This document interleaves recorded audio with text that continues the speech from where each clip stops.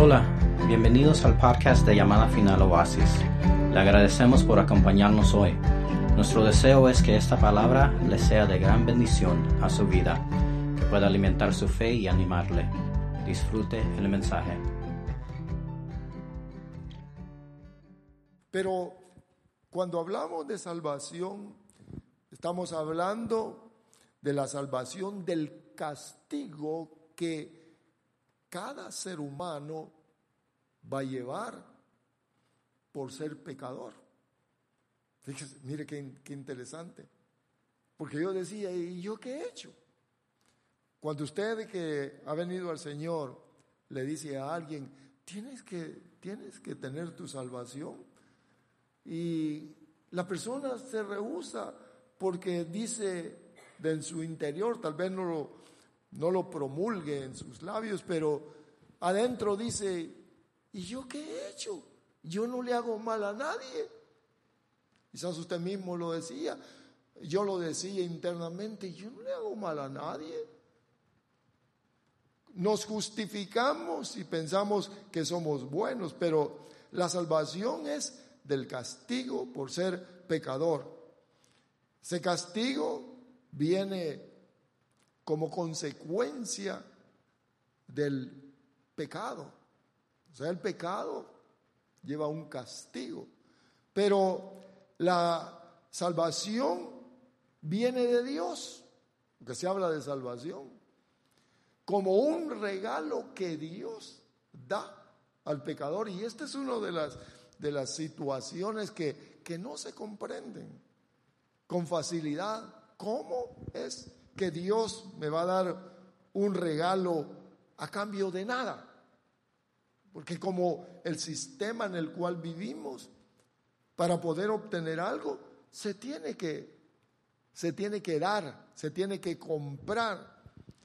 De tal manera de que el corazón rehúsa lo gratuito, porque si hay algo que se tiene adentro es el orgullo, y dice, no, yo quiero pagar y yo quiero hacer algo. Por eso es que usted y yo miramos que las religiones tienen siempre algo con lo cual quieren pagar o comprar.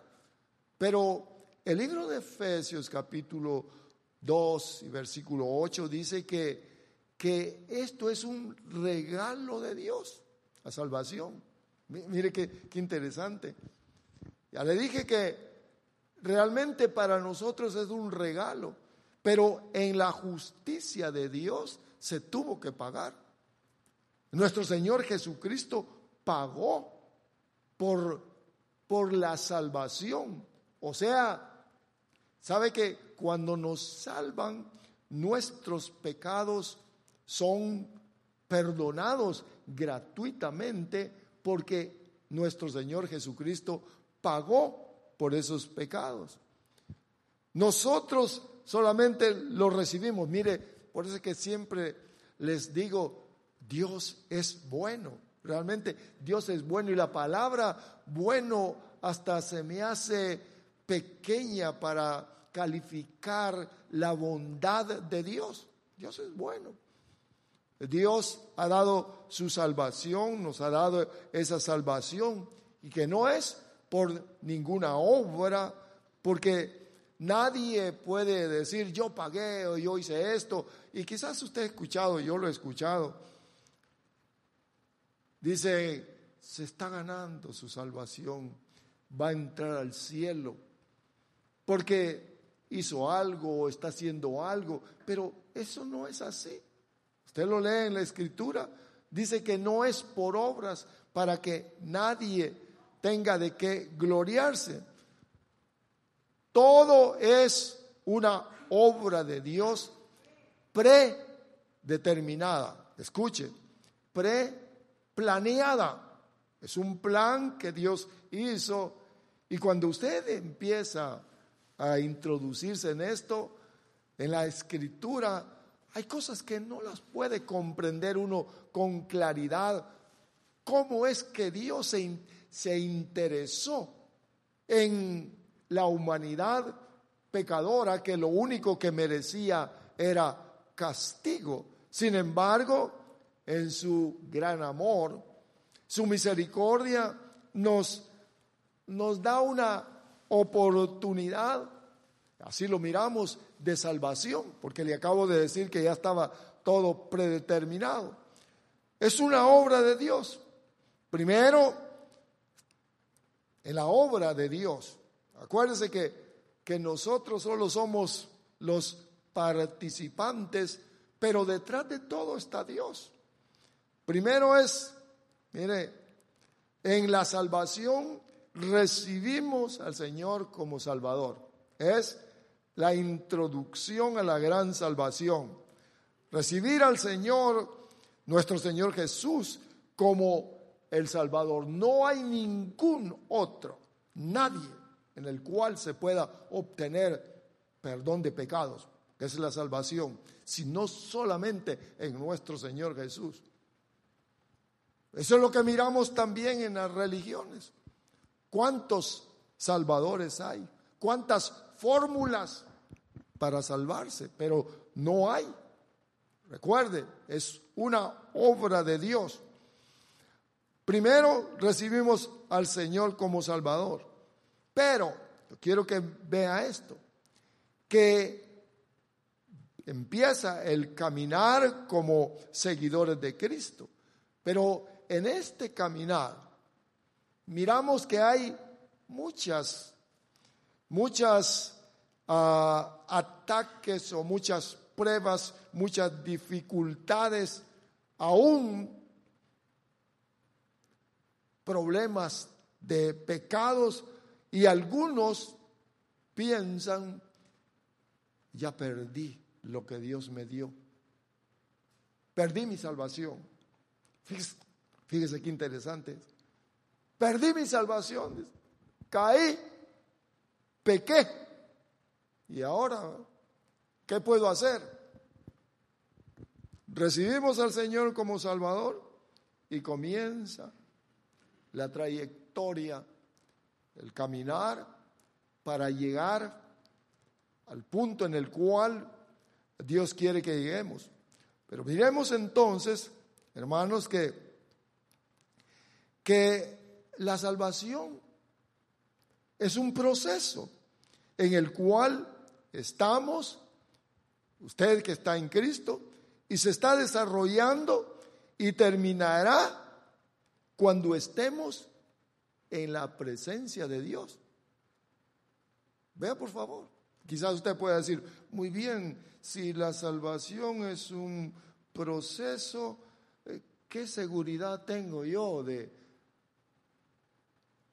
ser salvo de la condenación eterna?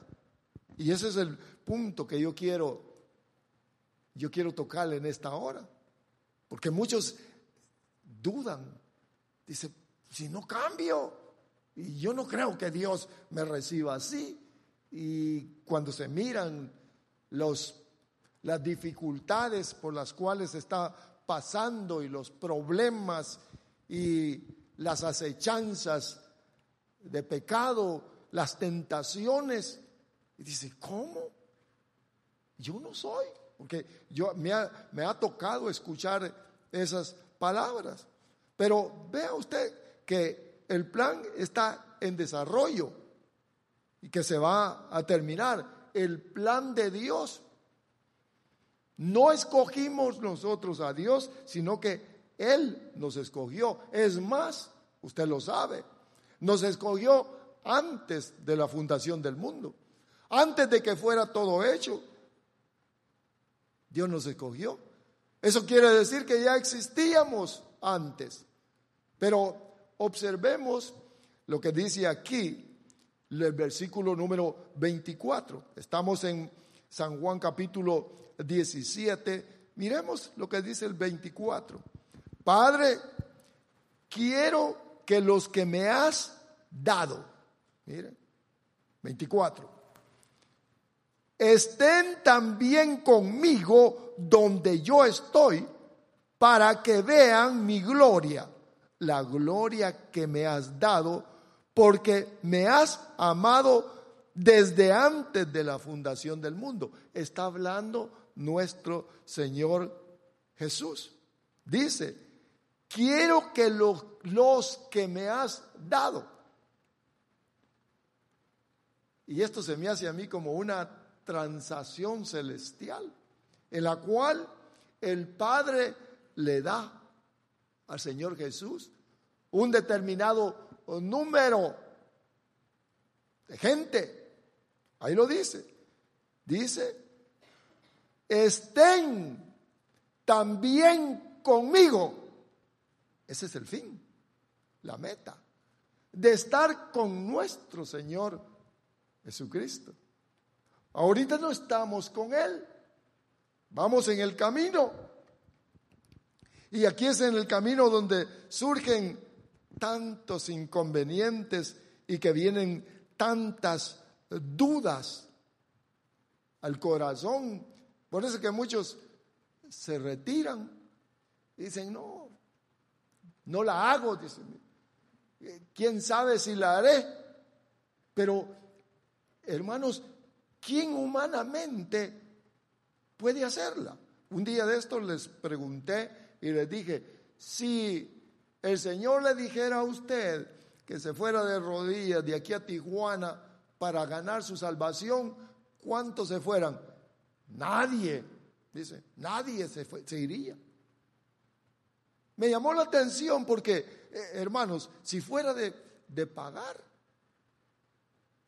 y de escoger, de irse de rodillas en determinado trayecto o irse al infierno, muchos me dijeron, no, yo prefiero irme al infierno, porque no hay un entendimiento dentro del corazón. Yo preferiría irme a darle la vuelta al mundo de rodillas. Algo me inventaría en el camino en lugar de irme para el infierno. Por eso póngale atención. Ahora yo quiero que observe que aquí le dice, mire, le dice, Padre, quiero que los que me has dado, porque nosotros somos de Jesús, estamos unidos a Jesús.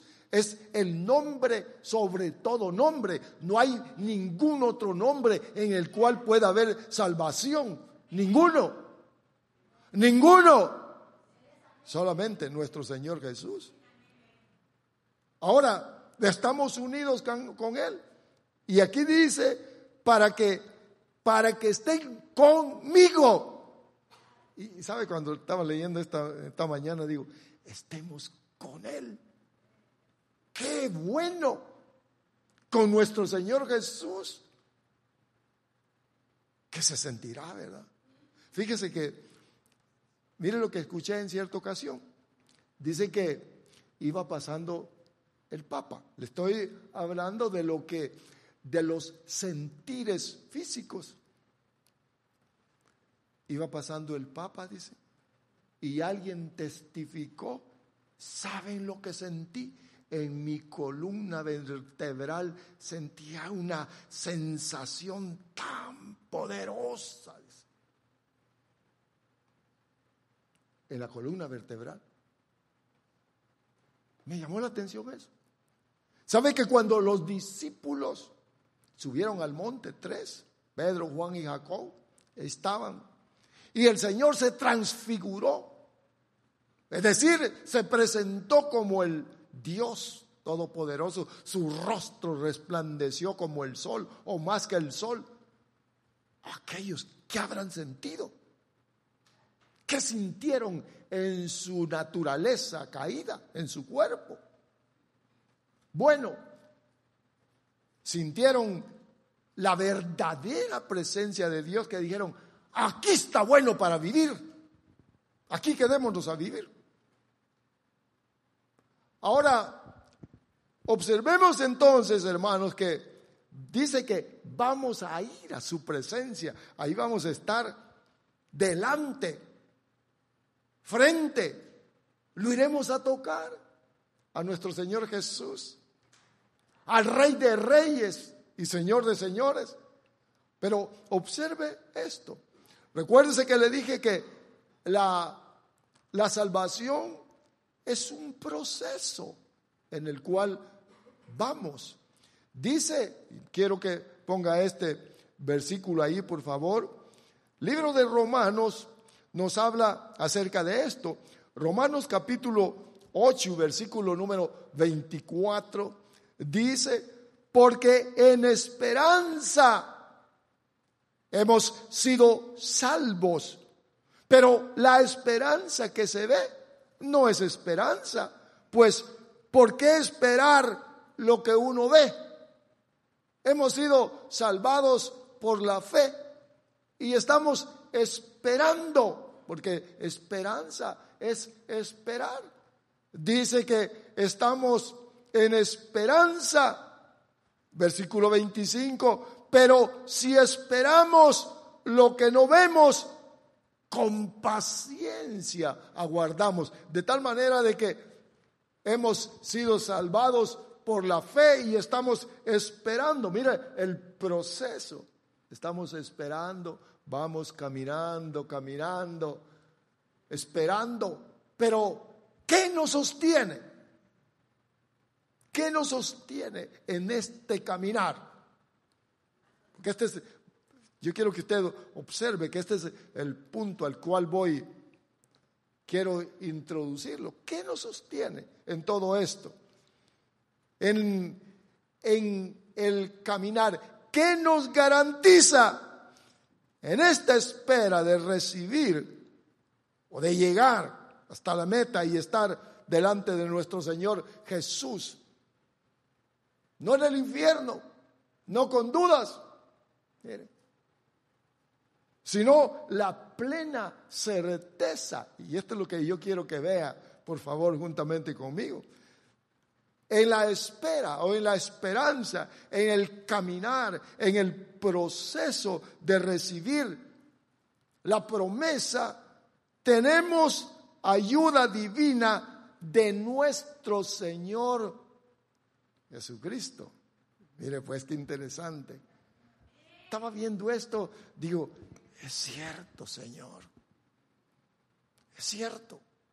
Porque el plan es de Dios. Y Dios, hermanos, y Dios no va a fracasar. Esto no es de que... ¿Te recuerdas? Hace un tiempo les dije, un compañero de trabajo me dijo en cierta ocasión,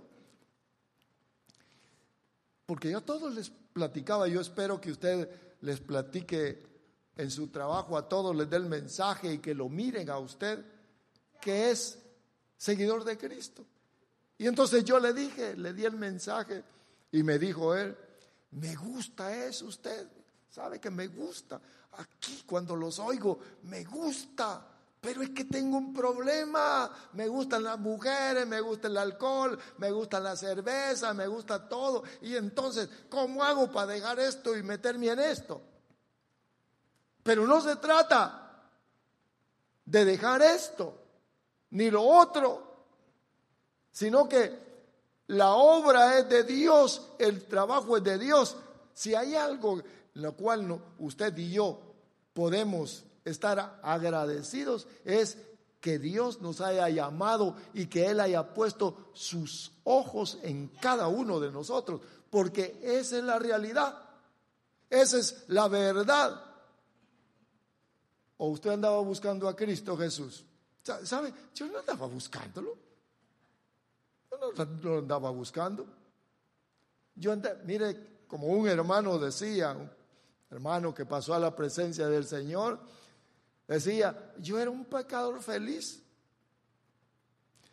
Yo vine a Estados Unidos no porque tuviéramos necesidad material. Vine a Estados Unidos porque Dios fue el que me trajo. Miren, hermanos, hasta después lo comprendí, porque es el plan divino. Dios sabía que allá, en mi tierra, nunca iba a poder venir a sus pies por el ambiente, por las atracciones, por el poder del maligno. Me tuvo que sacar. Y aquí no tuve ninguna opción de, aquí está, mi vida, Señor. Y le doy gracias a Dios. Y yo creo que ustedes también. Quizás algunos no se han dado cuenta porque están sentados aquí. Pero vea, es un proceso en el cual Dios, mire, garantiza. Porque esto, como ya le dije hace un instante, no es de si la haré o si podré y si no la hago. Esto no es así. Porque si nos dijeran a nosotros, miren hermanos, si nos dijeran, si la salvación fuera un objeto en el cual nos dijeran, mira, aquí está la salvación, no la pierdas. Yo le aseguro que a todos que nos den, mañana ya han perdido la salvación. No después de una semana, mañana mismo. Y la salvación se me perdió. Porque nosotros no podemos. No podemos. Mire, sabemos que el diablo existe. Sabemos del pecado, sabemos de todo. No miramos al diablo y no podemos con facilidad combatir las tentaciones. Y somos cristianos. Tenemos problemas todavía. Por eso es que algunos dicen, ¿y qué vas a hacer a la iglesia? Si no cambias. No cambias. Eres el mismo. ¿Y a qué vas? Pero no se trata de eso. No se trata, sino que se trata de comprender que Dios, nuestro Creador, que aquí lo que les leí, dice, los que tú me diste, ninguno se perdió. Bendito sea nuestro Dios. Nadie. Ahora, vea usted, hermanos, que la salvación está garantizada, porque hay una asistencia divina y obtendremos lo que Dios ha prometido. Quiero que usted manténgase ahí en San Juan capítulo 17. Escuche lo que dice el versículo 2. Escuche esta declaración de nuestro Señor Jesús. Dice así: por cuanto le diste autoridad sobre todo ser humano para que dé vida eterna a todos los que tú le has dado. Nuestro Señor Jesús tiene autoridad del Padre para dar vida eterna a todos. No dice a todos los del mundo, sino a todos los que el Padre le dio. Y ahí estamos nosotros. Le ha dado la autoridad, porque ahí está, dice el versículo 1, que alzando sus ojos, estaba en una oración nuestro Padre, nuestro Señor Jesús. Declaración de que solamente nuestro Señor Jesús tiene vida eterna. Nadie más. Ponga su mente en su religión antigua. A ver si usted escuchó eso. Solamente en nuestro Señor Jesús hay vida eterna, autoridad. Pero yo quiero que ustedes observen, ya le dije, que aquí hay una oración que está haciendo nuestro Señor Jesús. Y dice el versículo número 6, mire lo que dice el versículo 6. He manifestado tu nombre a los hombres que del mundo me distes. Una manifestación, nuestro Señor Jesús, a los hombres que el Padre le dio a nuestro Señor Jesús. Eso es lo que dice el versículo 6. Eran tuyos. Mire lo que dice. No dice que serán tuyos, no que eran tuyos. Somos de Dios. ¿Oyó? Somos de Dios. Eran tuyos.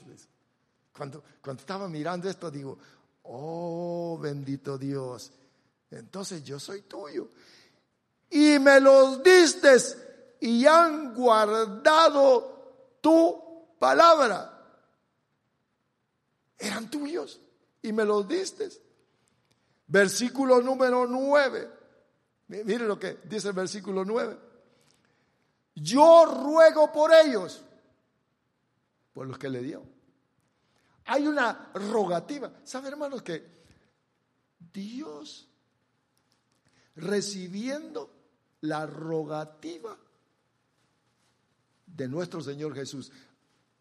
Una pregunta, quiero que la mantenga usted en su mente y en su corazón. ¿Escuchará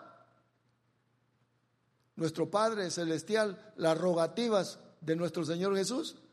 ¿Las escuchará? ¿Verdad que sí? Por supuesto, porque nuestro Señor Jesús dijo, pedid y se os dará. Él sabía la importancia de la oración. De tal manera de que, mire lo que dice ahí, versículo 9, dice, te ruego o yo ruego por ellos. No te estoy rogando por todos, sino por ellos, sino por los que me has dado, porque son tuyos. Rogativa. ¿Qué rogaba nuestro Señor Jesús? Porque le estoy hablando de que hay una esperanza y nosotros tenemos que llegar hasta la presencia de nuestro Señor, que es lo que dice aquí, les he leído, a la presencia de nuestro Señor Jesús. Pero hay una rogativa de nuestro Señor al Padre. Mire la asistencia de Dios. Qué bueno es. Por eso es que les estoy hablando de que esto no es de si se puede o no se puede.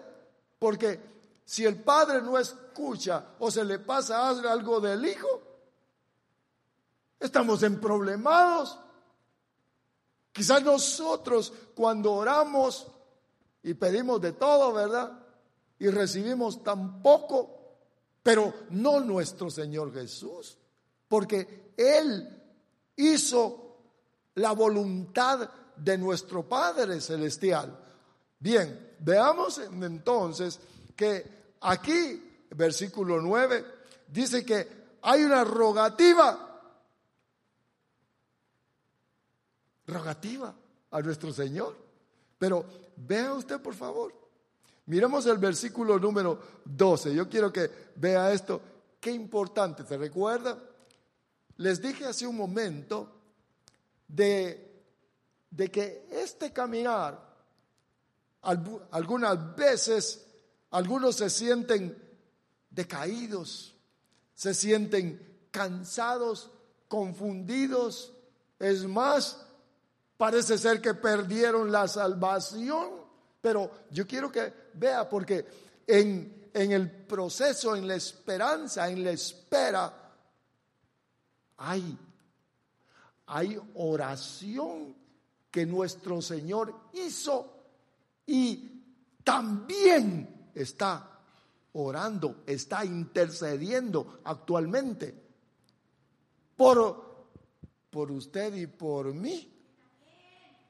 Mire lo que dice el versículo número 12. Yo quiero que vea el versículo 12. Recuérdense que es oración. Cuando estaba con ellos, los guardaba en tu nombre, el nombre que me diste, y los guardé. Y ninguno se perdió. Nadie. Este es un camino de seguridad, no es de incertidumbre, no es de que fracasé, me caí, hice esto, sino que aquí dice, ninguno se perdió. Ahora el versículo 12, excepto el hijo de perdición, o sea, Judas es el único que se perdió para que la escritura se cumpliera. Ahora, pero hoy vean lo que dice aquí, versículo 12. Dice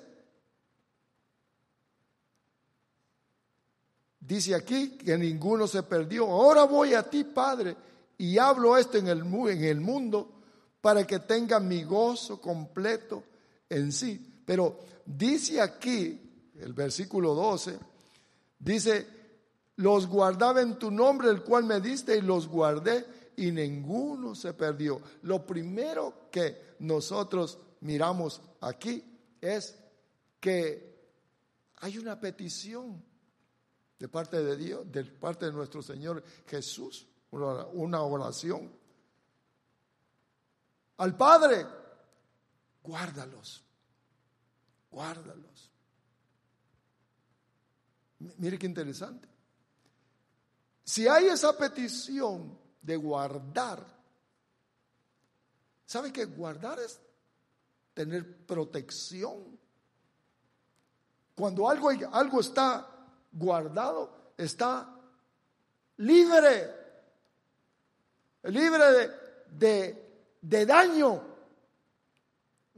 Yo quiero que vea esto, porque este es el plan de Dios. Oración quiere decir que nuestro Padre Celestial guarda a todos aquellos que le han sido dados a nuestro Señor Jesucristo, y que vamos a ser protegidos por Dios. ¿Verdad que usted no mira protección que le siga ni nada? Usted no mira ángeles, nada. Pero yo quiero que usted observe,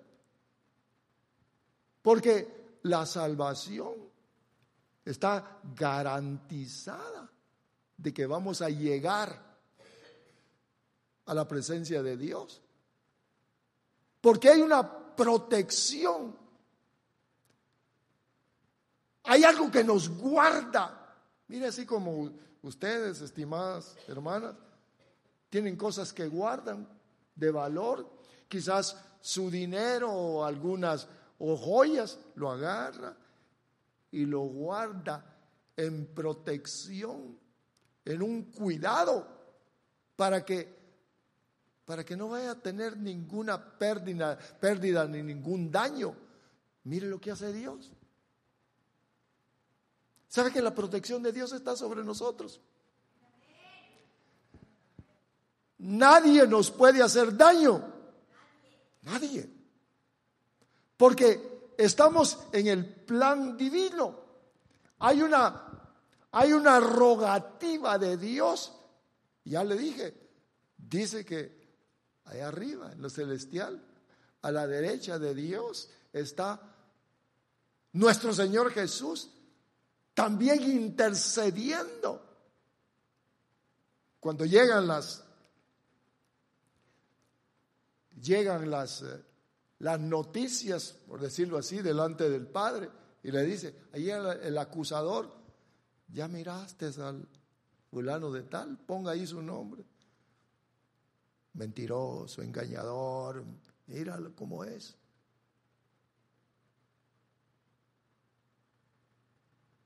Ahí estoy yo. Ahí estuvo Job. Hay acusación del adversario, pero hay también una protección de Dios sobre su vida y sobre mi vida. Guárdalos. ¿Qué dice? Cuando estaba en el mundo, yo los guardaba.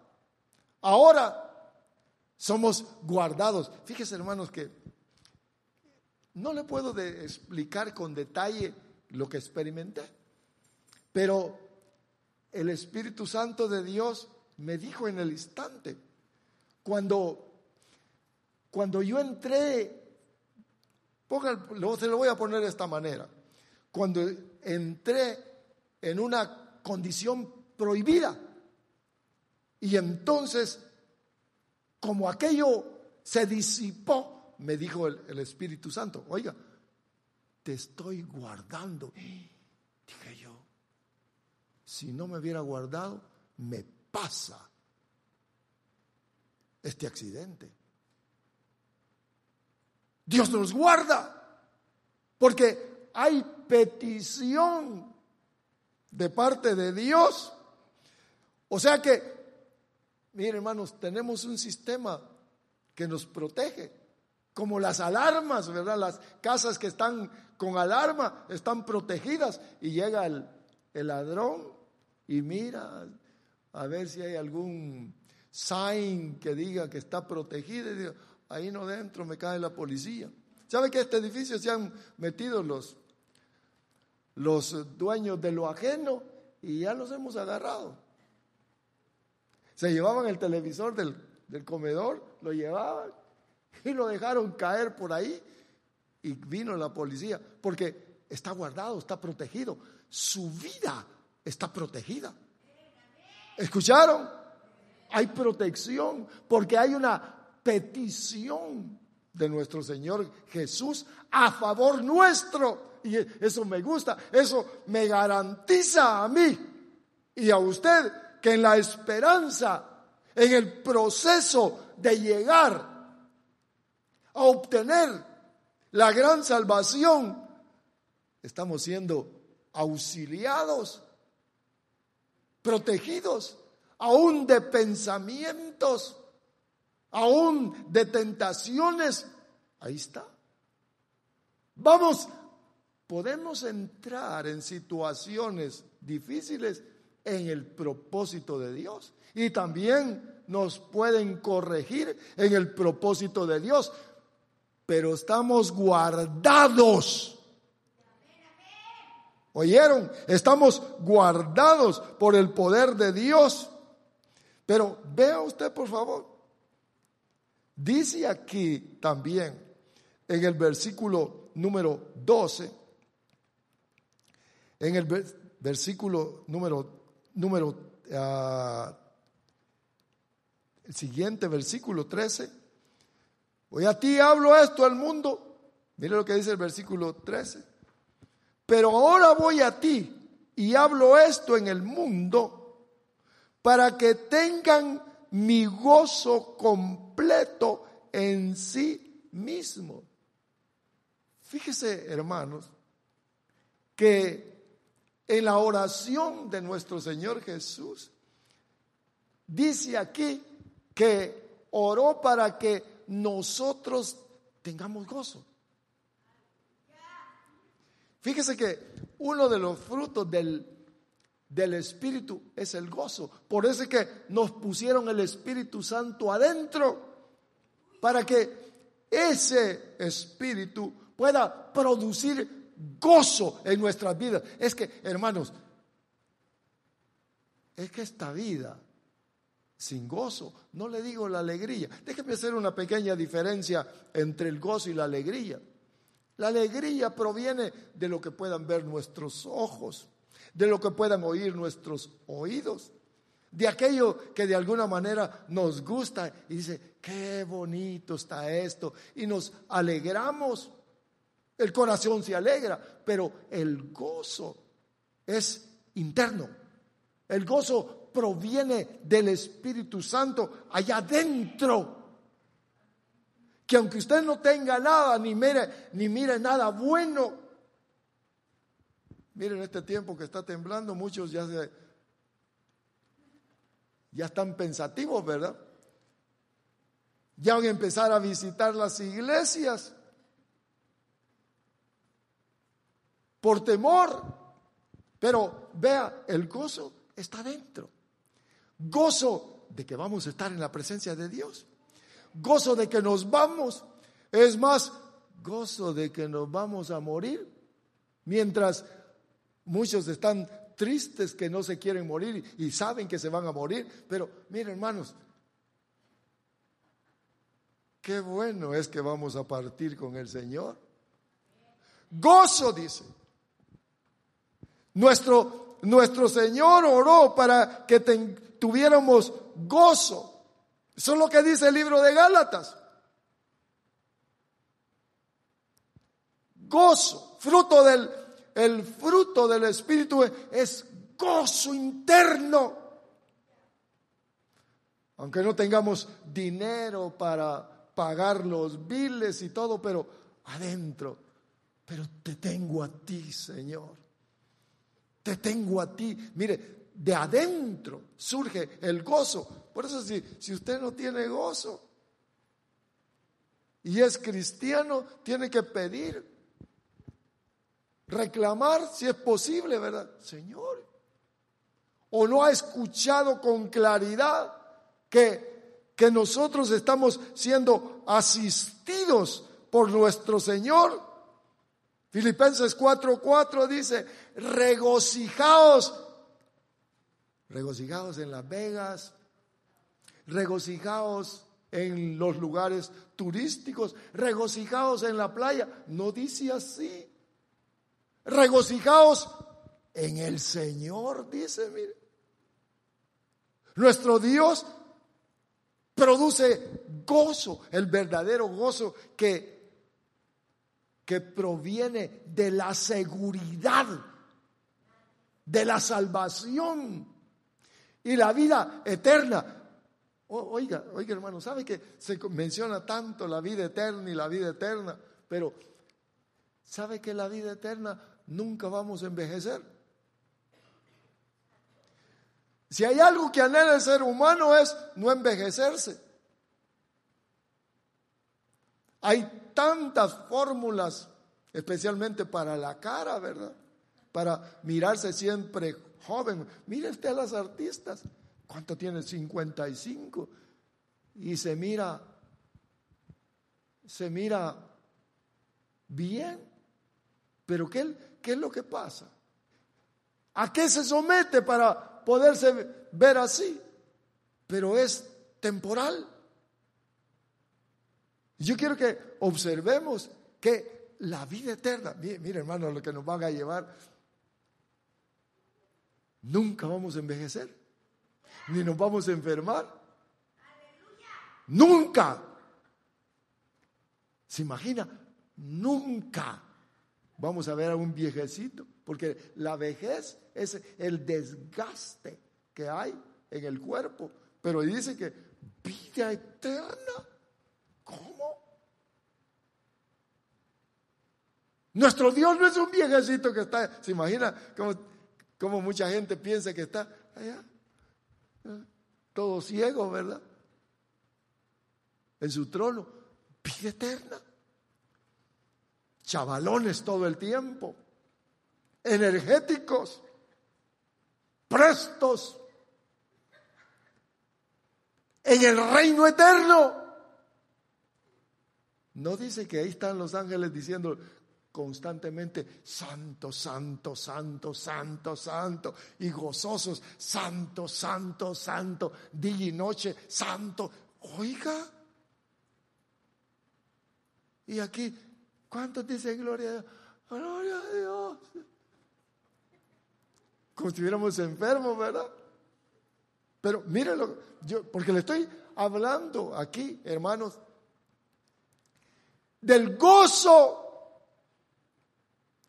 Nuestro Señor Jesús oró para que tengan gozo. Si hay algo, miren hermanos amados, si hay algo que la gente quiere ver, es que estemos gozosos. Gozoso, contento, ¿qué tal? Contento, ¿qué tal? No importa, Dios está conmigo, tengo su protección, tengo su auxilio. Vea, porque los ojos de Dios están sobre los justos. Nosotros hemos sido justificados por Dios a través de nuestro Señor Jesucristo. Somos de Él. ¿Oyeron? Somos de Él. No se va a perder esa posición. Tenga cuidado con lo que escucha. Acuérdese de San Juan capítulo número 17.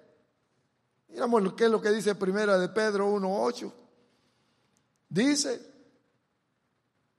a quien sin haberle visto le amáis, y a quien ahora no veis, pero creéis en Él, y os regocijáis grandemente con gozo inefable y lleno de gloria, sin verlo. sin verlo. Dice aquí, mire, sin haberle visto, le amáis. ¿Quiénes aman al Señor? Véame por favor. ¿Quiénes aman al Señor? Porque amar no es, hermanos, oh, yo siento bonito, oh, sí. Mire, hermanos, ¿cómo podemos amar a alguien que no miramos? ¿Cómo podemos? Guardando su palabra. Guardando su palabra. Pedro dice aquí que lo amamos, que no lo miramos, pero creemos en Él y nos regocijamos grandemente. Y dice el versículo siguiente, obteniendo como resultado de vuestra fe o vuestra esperanza la salvación de vuestras almas. Recuerden que vamos en el camino de la salvación, en el proceso, y estamos siendo asistidos sobrenaturalmente porque nuestro Señor Jesús oró por usted y por mí.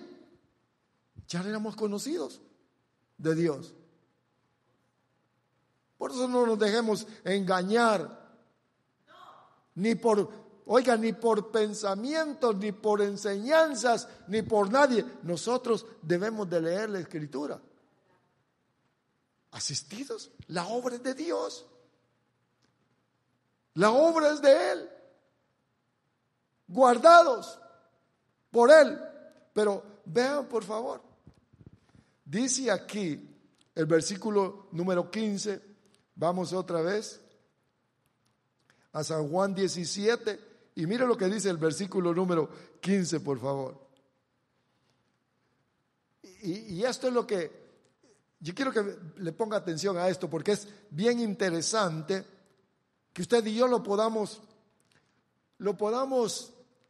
retener también.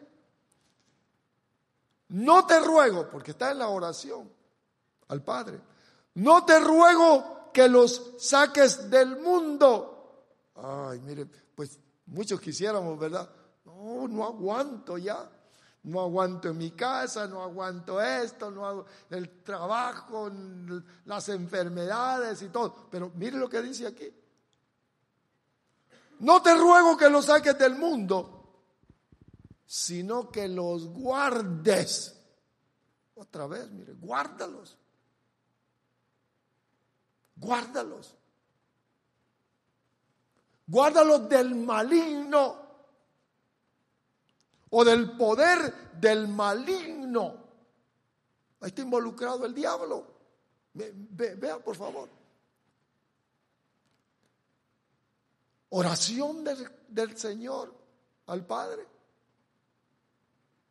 Para que seamos guardados de la perversidad, de la generación, de la inmoralidad, de los vicios, de la corrupción. Mire qué interesante. Nuestro Señor Jesús sabía qué es lo que iba a venir. Corrupción. Mire la oración. Guárdalos, Señor. Guárdalos de lo corrupto que hay en el mundo. De tanta maldad, yo te ruego. Ahora, miremoslo entonces esto en la realidad. Quiere decir que los deseos, las pasiones, mire hermanos, los deseos pecaminosos que puedan surgir de adentro del corazón están siendo refrenados por un poder de nuestro Padre, porque nuestro Señor oró. Porque imagínense, si no hubiera algo que lo detenga, que detenga la corrupción, porque mire cuánta corrupción hay ahora. Y entre medio de toda la corrupción, así andamos nosotros. Mire, eso es como que, ¿se ha fijado usted donde hay cerdos? Qué mal olor hay. Y si uno llega donde están los cerdos, hermanos, esa es suciedad por todo. ¿Sabe hermanos? ¿Sabe cómo anda el cristiano guardado? Así, mira. Brincando para un lado y para otro. Pura inmundicia por todos lados. Pero ¿quién es que los guarda de no ser, mire, de no ser atraídos por la corrupción? ¿Quién es el que los guarda? Nuestro Padre, porque hay una rogativa.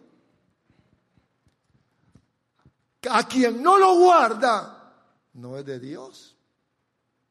Sencillo. Porque ahí dice, a los que tú me diste.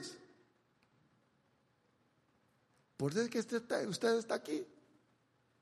A los que tú me diste, guárdalos. Y ustedes lo conocen y yo solo le voy a decir, pero me dice el muchacho, el joven, me dijo, ay, pastor, me dice, ¿no sabe dónde he estado? No, le digo, ¿dónde está? Pues se desapareció. Ahí he estado en la sierra, en la montaña. ¿Y qué he estado haciendo allí? Guardando el plantillo de marihuana. ¿Cómo? Guardando la plantación de marihuana. Y usted que no es hijo de Dios, usted sabe, le hizo el intento otra vez y se volvió a ir. Hoy quizás está preso o está cuidando otro plantillo de marihuana por otro lado. Oiga, hermano, ¿sabe que esa es corrupción? Esos deseos de tener dinero, avaricia. ¿Por qué lo ha cuidado a usted y a mí de eso? Porque hay una actividad divina a favor nuestro. Una oración. Mire, ¿por qué es tan importante la oración? Y la oración de nuestro Señor Jesús, el sumo sacerdote. Guárdalos del maligno, de lo que sale del maligno, de la corrupción que hay en el mundo.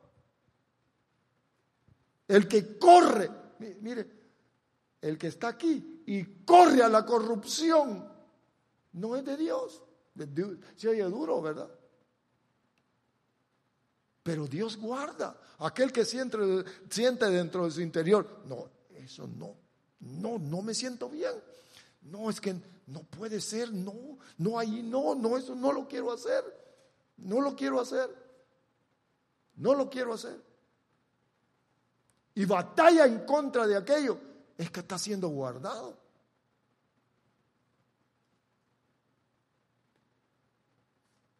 Mire, hermanos, hasta el creyente, mire hasta dónde llega la protección de Dios para sacarnos de la corrupción. El creyente no anda robando en los almacenes, no saca cosas escondidas, porque adentro hay algo que le dice no. Si le dan un cambio de más, imagínense que le den $20, $30 de más, usted dice, gloria a Dios, el Señor me está bendiciendo. No. Está guardado, inmediatamente le hacen adentro, mire, no es así.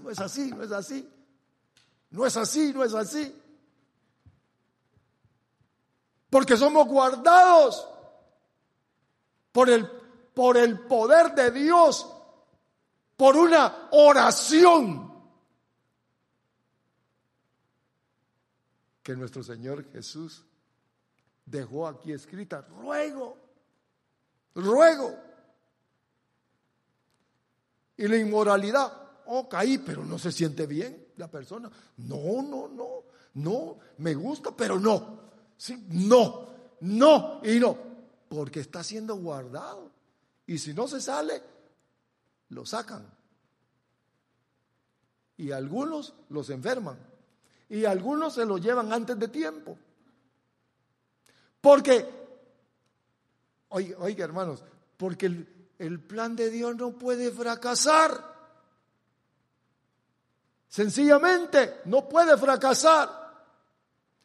Somos guardados por el plan por el poder de Dios. No es una invención. Mire, lo voy a bendecir. Eso no es nada. Dios, por la oración de Jesús, somos guardados. A mí me ha guardado de la corrupción. Conmigo no pueden venir a decir, pastor ladrón, es que nadie, a menos de que mienta. Yo estoy guardado de Dios. Pero aquello, ¿verdad? Que allá adentro le voy a sacar dinero y me voy de vacaciones. El que no es guardado no es de Dios. Pero vea lo que dice el versículo número 17, compañeros. Uno más o dos más quizás. Mire lo que dice. Mire lo que dice el versículo 17. 17. Santifícalos. Está orando nuestro Señor Jesús. Por eso usted no está por casualidad aquí. No. Santifícalos en tu verdad. Tu palabra es la verdad. ¿Quién es el que santifica? ¿O yo? ¿O es Él? Mire lo que dice ahí. Santifícalos. ¿Qué es santificar? Santificar es apartarlos para Él. Es consagrarlos para Él. Él es el que consagra. ¿Cómo nos consagra? Cuando nos habla, fíjese. La palabra viene aquí, adentro. Y decimos, me habló el Señor. Ya no voy a hacer eso. Ya no lo voy a hacer. Nosotros pensamos que nosotros dejamos de hacer las cosas inadecuadas. Pero la realidad es que Dios nos está santificando, nos está revelando, nos está enseñando. Pero no solamente nos enseña, sino que opera internamente. Esa es la regeneración. Mire cómo es Dios, si el plan es de Él. El plan es de Él. Aquí adentro, ya no lo quiero hacer, Señor. Es que eso que estaba haciendo o que he practicado no te gusta y yo te quiero agradar a ti, Señor. Yo soy tuyo. Y comienza la lucha. Cuando dice, santifícalos en tu verdad. ¿Sabe que la verdad es eterna? Santifícalos en tu verdad. Tu palabra es la verdad. Santifícalos ahí. La petición de Jesús al Padre es: envía la palabra. Mire cómo funciona esto. Por una oración. De tal forma de que Dios tiene que enviar la palabra santificadora, la palabra que nos aparte del cochinero, que nos haga reflexionar, como el hijo pródigo. ¿Dónde estaba el hijo pródigo? Allá estaba con los cerdos, ¿verdad? Comiendo comida de cerdos y todo. Y dice que, y de repente volvió en sí. Reaccionó. Por su cuenta. No, porque era hijo. El Espíritu le habló. Le debe de haber dicho, ¿qué estás haciendo aquí? Panchito, ¿qué estás haciendo aquí? Si tú eres hijo, ¿verdad que sí?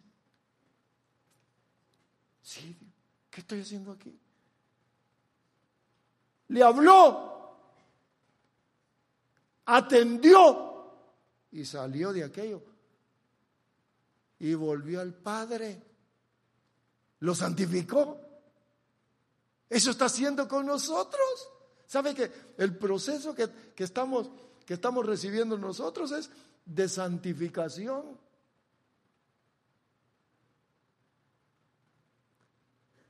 No, yo tengo mi religión. Hermanos, todos necesitamos, el verdadero cristianismo necesita la santificación. Santifícalos, que se aparten, tócales el corazón, tócales la cabezota, porque mire, hermanos, si Dios no hiciera la obra, ¿quién se salvaría? ¿Quién? Les compartí en Romanos capítulo número 1 un día de estos. La ira de Dios está en contra de todos los que se oponen a la verdad. Pero vea, aquí habla de santificación, separados para Dios, en una conducta apropiada, en una conducta que Dios quiere que sus hijos tengan. Bien, santifícalos. Pero quiero que mire esto, por favor. Dice aquí el versículo número 21. Mire lo que dice el versículo 21. Que todos sean uno. Uno. Que estemos unidos. Mire lo que ora. Por eso es que nosotros debemos de estar siempre alertas. En la santificación quiere que estemos unidos. Le agrada a Dios, los hijos de Dios debemos de estar todos unidos en un mismo sentir, en un mismo espíritu, en los mismos deseos, todos colaboradores para Dios, ofreciendo su tiempo. Miren lo que dice aquí, versículo 21. Para que todos sean uno, como tú, oh Padre, estás en mí y yo en ti, que también ellos estén en nosotros, para que el mundo crea que tú me enviaste. Si hay algo que tiene que identificar al cristianismo es que todos estemos unidos. Vea qué dificultad hay en que estemos unidos. ¿Por qué? Mejor solo que mal acompañado, ¿verdad? Mire las ideologías, el razonamiento. No, para estar con ese, mejor solo. ¿Por qué entonces quedó escrito esto? Para que nosotros comprendamos y nos salgamos de la independencia, que es orgullo en el corazón. Escuche, la independencia es orgullo en el corazón. Porque cuando nos unimos, miramos los defectos. ¿Y qué hacemos en los defectos? O ayudamos, o hablamos de ellos y los señalamos. ¿Qué es lo que busca Dios? Que nos ayudemos. Que nos ayudemos. Miren lo que el eslogan o lo que dice el mundo: pueblo unido jamás será vencido. Y es cierto. Que todos estén unidos, que todos se ayuden, que nadie se crea superior a otro, que todos nos sirvamos. Esa fue una de las identificaciones cuando comenzó la iglesia. ¿Cómo estaban? Todos unánimes, en un mismo sentir. Es más, vendían sus propiedades y llegaban allí y las ponían, aquí está, para que todos vivamos juntos. Mire, ¿cómo será en el cielo, hermanos? ¿Cómo será? No le estoy pidiendo dinero. Todos, dice, llevaban sus propiedades hasta que salió uno y dijo, yo le voy a dar, pero voy a agarrar una parte porque que si me hace falta. Y vio el Espíritu Santo y los mató, Ananías y Zafira. Que todos, hermanos amados, procuremos estar juntos, unánimes, fervorosos. Usted va a ver la gran victoria que va a tener en su vida. El que no tiene un defecto tiene otro. Como dice mi esposa, ¿verdad? El mono no se mira su cola porque cuando se la quiere ver se da vuelta y se da vuelta y nunca se la ve.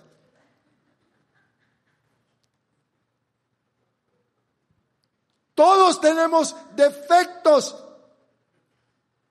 Pero mire, en los defectos somos ayudadores, colaboradores. La oración, mire, por la unidad. Bendito sea nuestro Señor. Versículo 24, terminamos. Mire lo que dice. Padre, quiero que los que me has dado estén también conmigo. Otra vez, mire. Donde yo estoy, para que vean mi gloria que me has dado, porque me has amado desde antes de la fundación del mundo. Que estén conmigo. ¿Ya vio?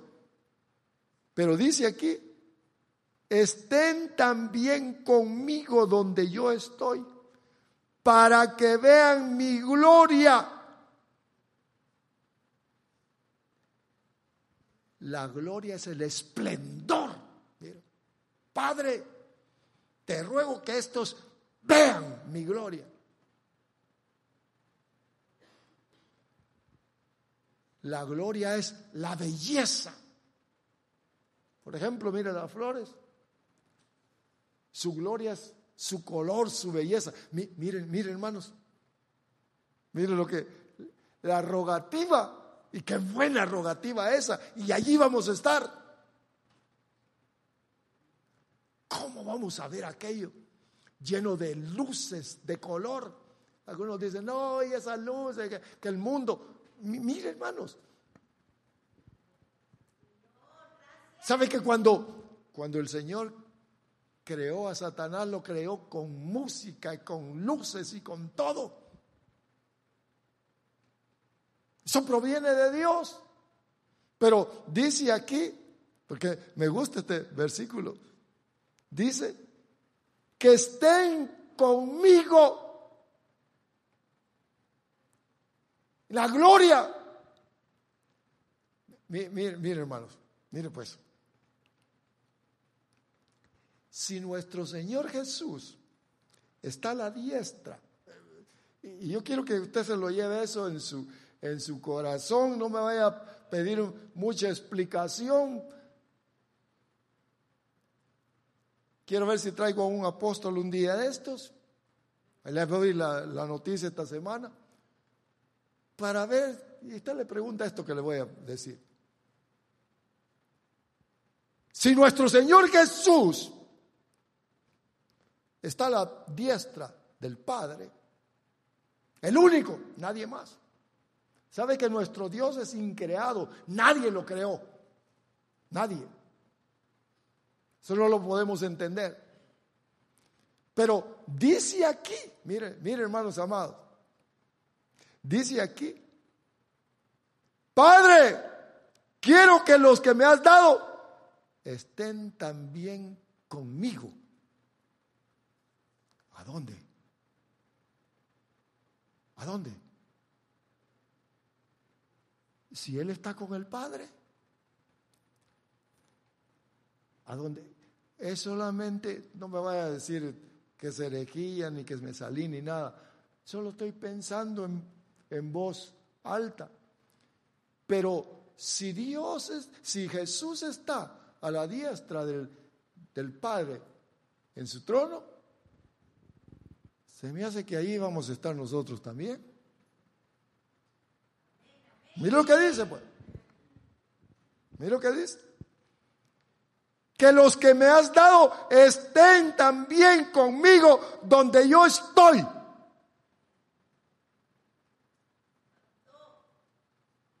¿Oh, sí? Tanta gloria.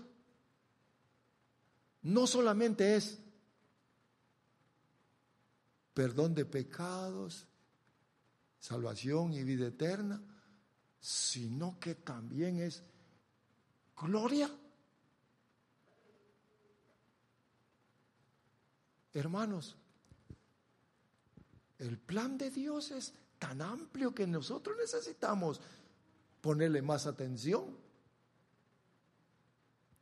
y atender la voz del Espíritu que nos dice, te están santificando, apártate, porque lo que hay en el mundo todo es corrupción, es temporal, mas lo que viene es eterno y es glorioso. Rogativa de Dios.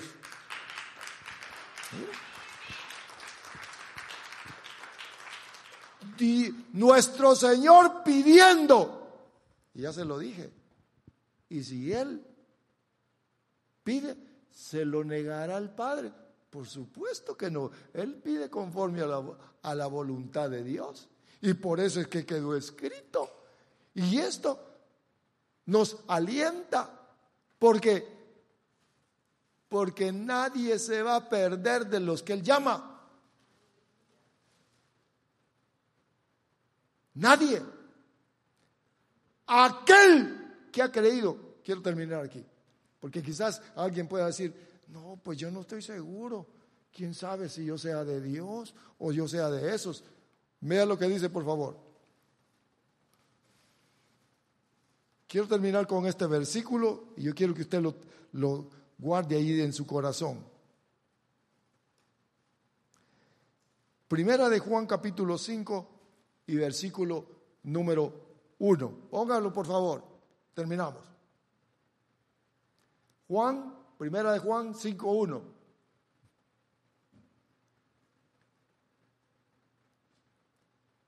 Todo aquel que cree que Jesús es el Cristo es nacido de Dios. ¿Cree usted que Jesús es nacido del Cristo? Levante la mano. Mire lo que dice. Es nacido de Dios. Entonces usted es de Dios. Y todo aquel que ama al Padre, ama al que es nacido de Dios.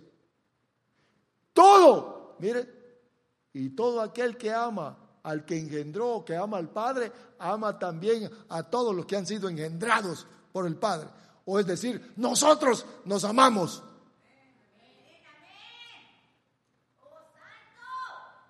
Oración de nuestro Señor Jesús, que tenemos asistencia mientras estamos en la espera de llegar a la gloria de Dios. Ese es el mensaje. La intervención sobrenatural de nuestro Señor a favor de los que somos de Él, que nadie se perderá. Lo que debemos de hacer es alertas, atentos, atentos, atentos. No se descuiden en el mundo, en las cosas que hay en el mundo. No se descuiden eso. Póngale atención a la palabra de Dios. Lea la palabra de Dios, escúchela. Porque una gran gloria nos espera. Póngase de pie, por favor. Tenga la bondad de ponerse de pie Quiero que cierre sus ojitos un momentito. Déjeme darle esta palabra. Usted está aquí porque Dios se lo ha permitido. Dios está interesado en todos nosotros. Y su interés está escrito. Jesús pidió por los que son de Él. Él pidió. El Señor